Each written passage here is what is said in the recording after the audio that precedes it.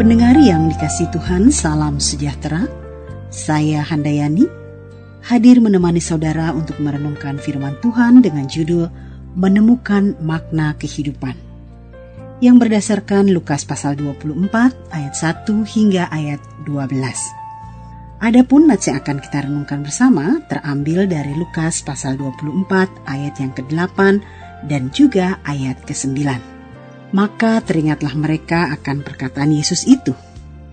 Dan setelah mereka kembali dari kubur, mereka menceritakan semuanya itu kepada ke-11 murid dan kepada semua saudara yang lain.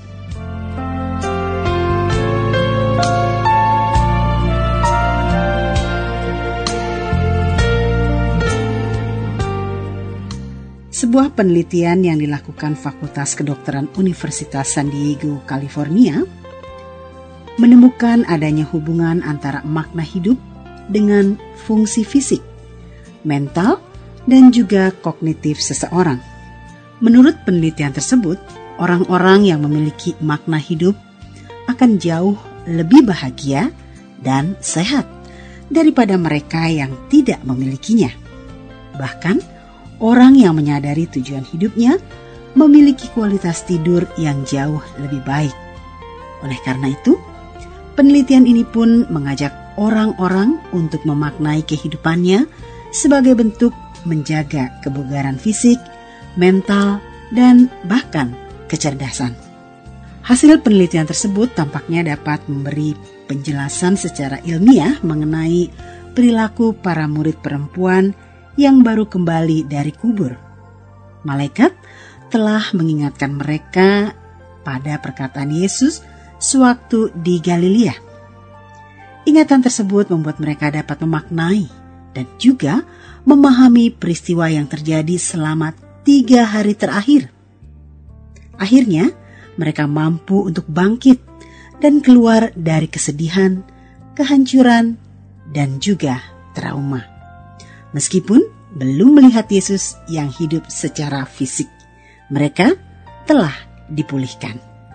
Pendengar yang dikasihi Tuhan, tahun ini merupakan kali ketiga kita merayakan Paskah setelah COVID-19 menyergap kehidupan dunia.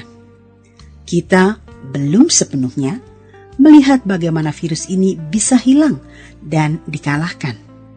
Namun itu bukan berarti kita belum bisa merasakan pemulihan. Paskah mengajak kita untuk bangkit saat kita bersedia memaknai kehidupan. Sebab di sanalah kita dapat menemukan Yesus yang hidup.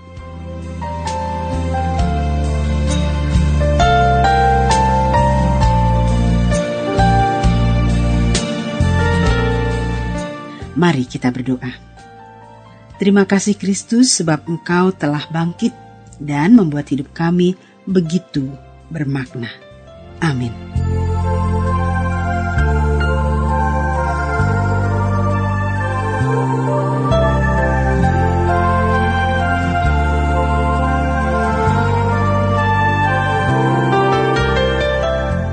Renungan yang telah saudara dengarkan tadi dapat saudara baca dari buku Renungan Wasiat.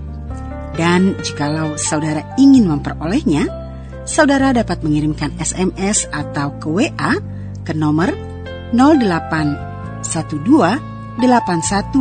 88 9191. Tuhan memberkati saudara.